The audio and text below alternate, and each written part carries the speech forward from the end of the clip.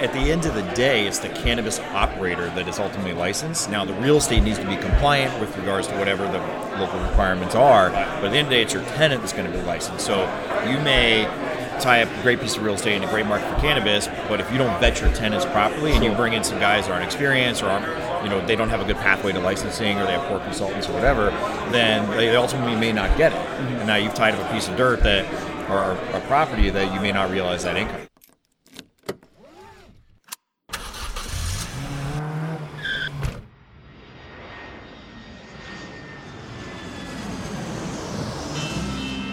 Welcome to Investing in the US, an Aussie's Guide to US Real Estate, a podcast for international investors and real estate entrepreneurs looking to break into the US market. G'day ladies and gentlemen, and welcome to another cracking edition of Investing in the US podcast from Los Angeles. I'm your host, Reed Goossens. Good as always to have you with us on the show. Now, I'm glad that you've all tuned in to learn from my incredible guests, and each and every one of them are the cream of the crop here in the United States when it comes to real estate investing, business investing, and entrepreneurship. Each show, I try and tease out their incredible stories of how they have successfully created their businesses here in the US, how they've created financial freedom, massive amounts of cash flow, and ultimately created extraordinary lives for themselves and their families. Life by design, as I like to say. Hopefully, these guests will inspire all of my cracking listeners, which are you guys, to get off the couch and go and take massive amounts of action. If these guys can do it, so can you. Now, as you know, I'm all about sharing the knowledge with my loyal listeners, which is you guys, and there's absolutely no BS on this show, just straight into the nuts and bolts.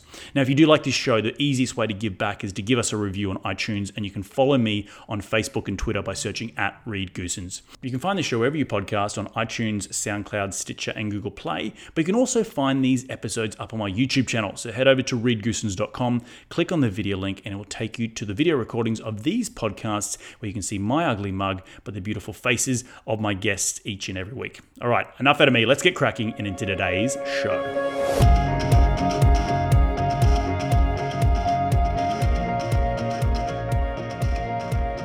G'day guys, and welcome to another live edition of Investing in the US podcast. We're here at the Intelligent Real Estate Investing Conference here in Marina del Rey in sunny California.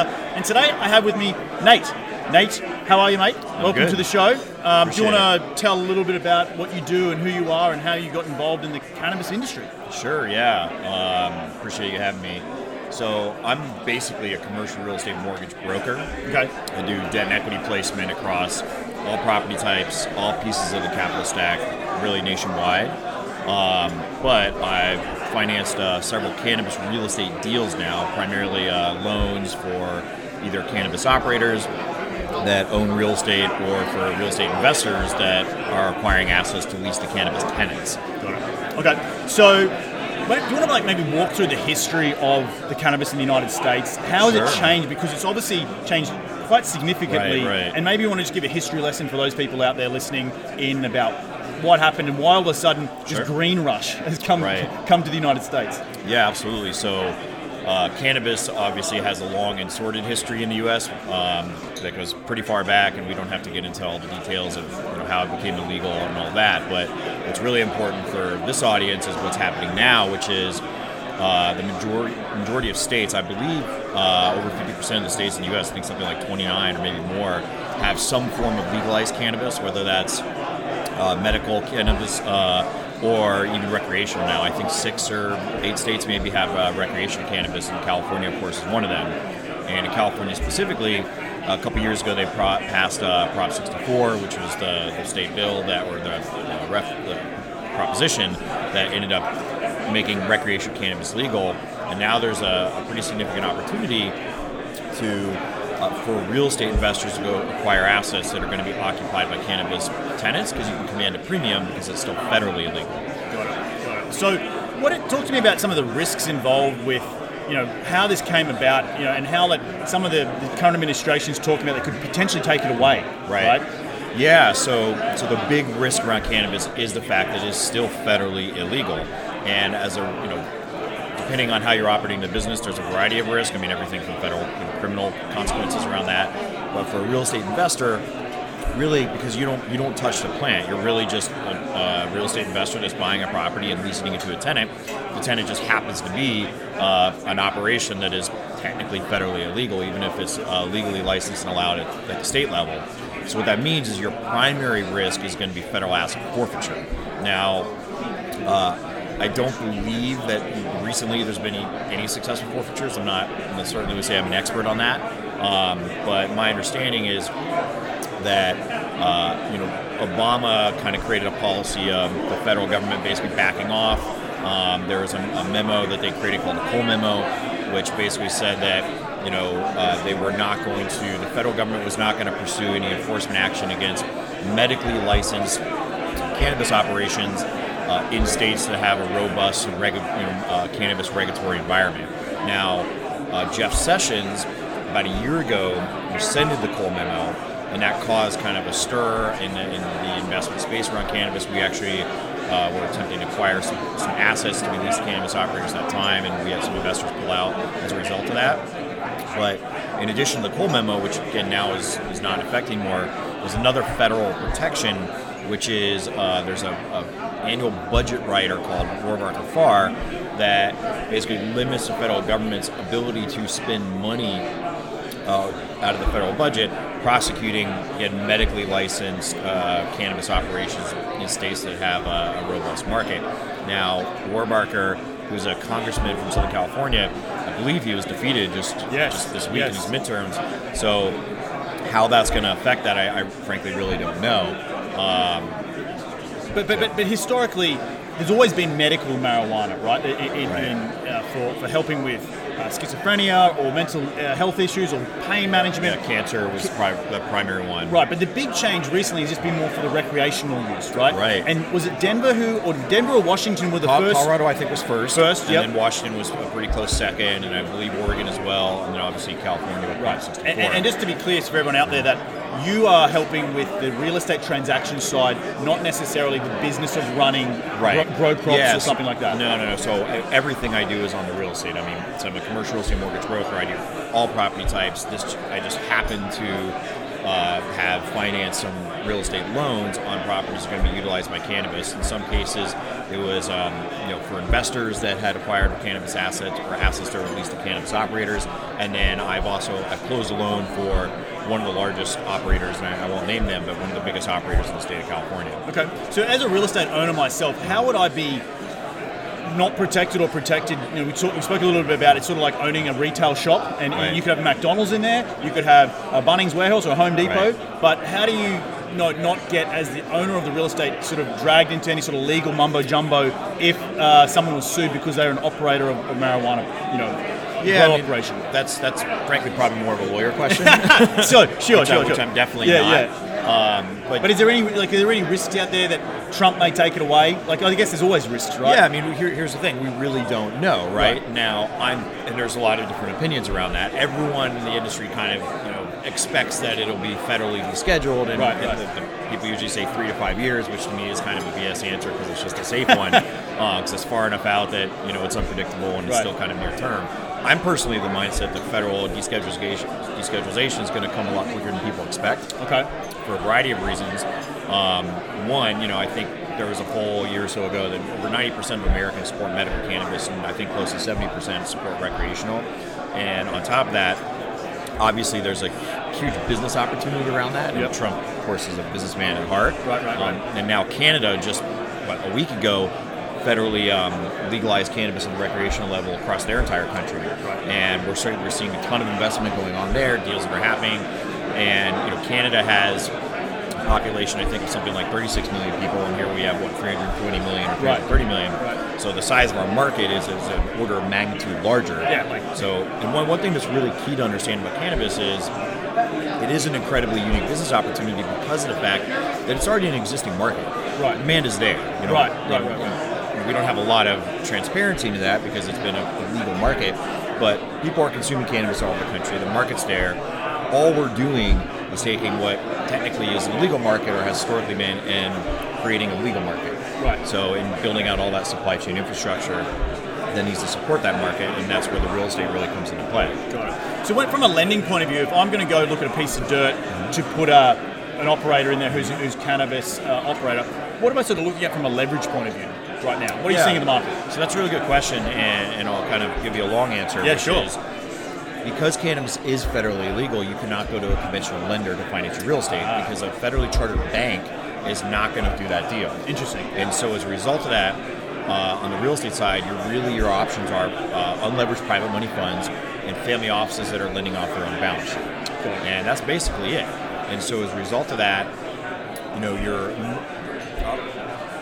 right now I think I have close to 45 lenders on my list that are cannabis friendly, all private money funds and family offices. And the overwhelming majority of them are underwriting the same way, which is they're looking at the non-cannabis value of that asset relative to that market, and they're going to lend you something like 50 to 70% of that. So, for example, I closed a loan 2 weeks ago in San Francisco.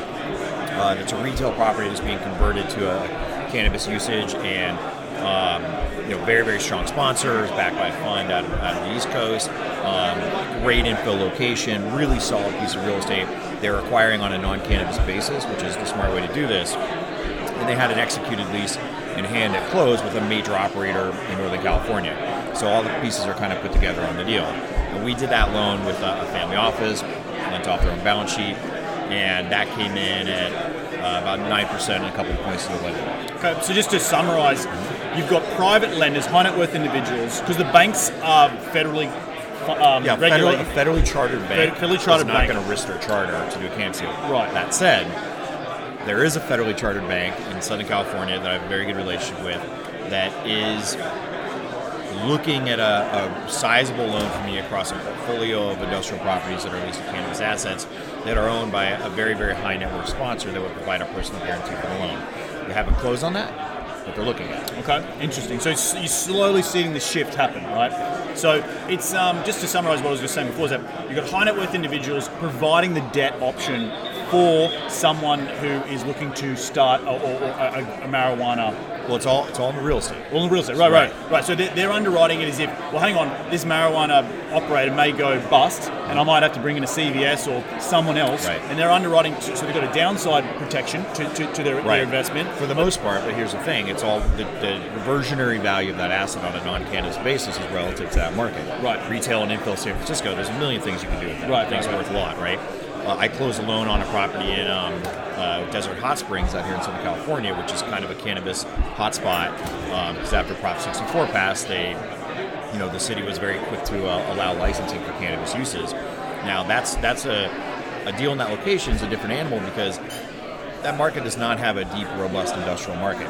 So you take the cannabis usage away. I mean, whether the developer agrees with me or not, you don't have a lot of stuff you can do with that property. Right. So they're really hedging their fact on that cannabis is here to stay, and nothing's going to. It's not going to go away because if that falls over, which there's a risk it may do, anything. No one expects this industry to go away or the feds to try and shut everything down tomorrow, but it could happen, right? And that's why cannabis real estate owners can command a premium on the rents, usually something like 2 to 3x what the standard market rents would be. 2 to 3 times? 2 to 3x.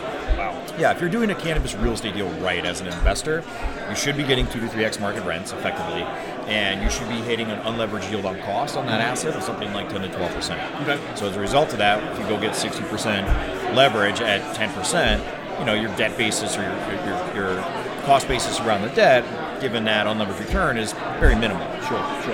What advice do you have to people out there looking at a potential plot of land to understand the viability of having a cannabis tenant given different submarkets around the country? Yeah, that's a really good question, and the answer is it depends on the local market and the licensing requirements around it. Okay. What are you looking for typically?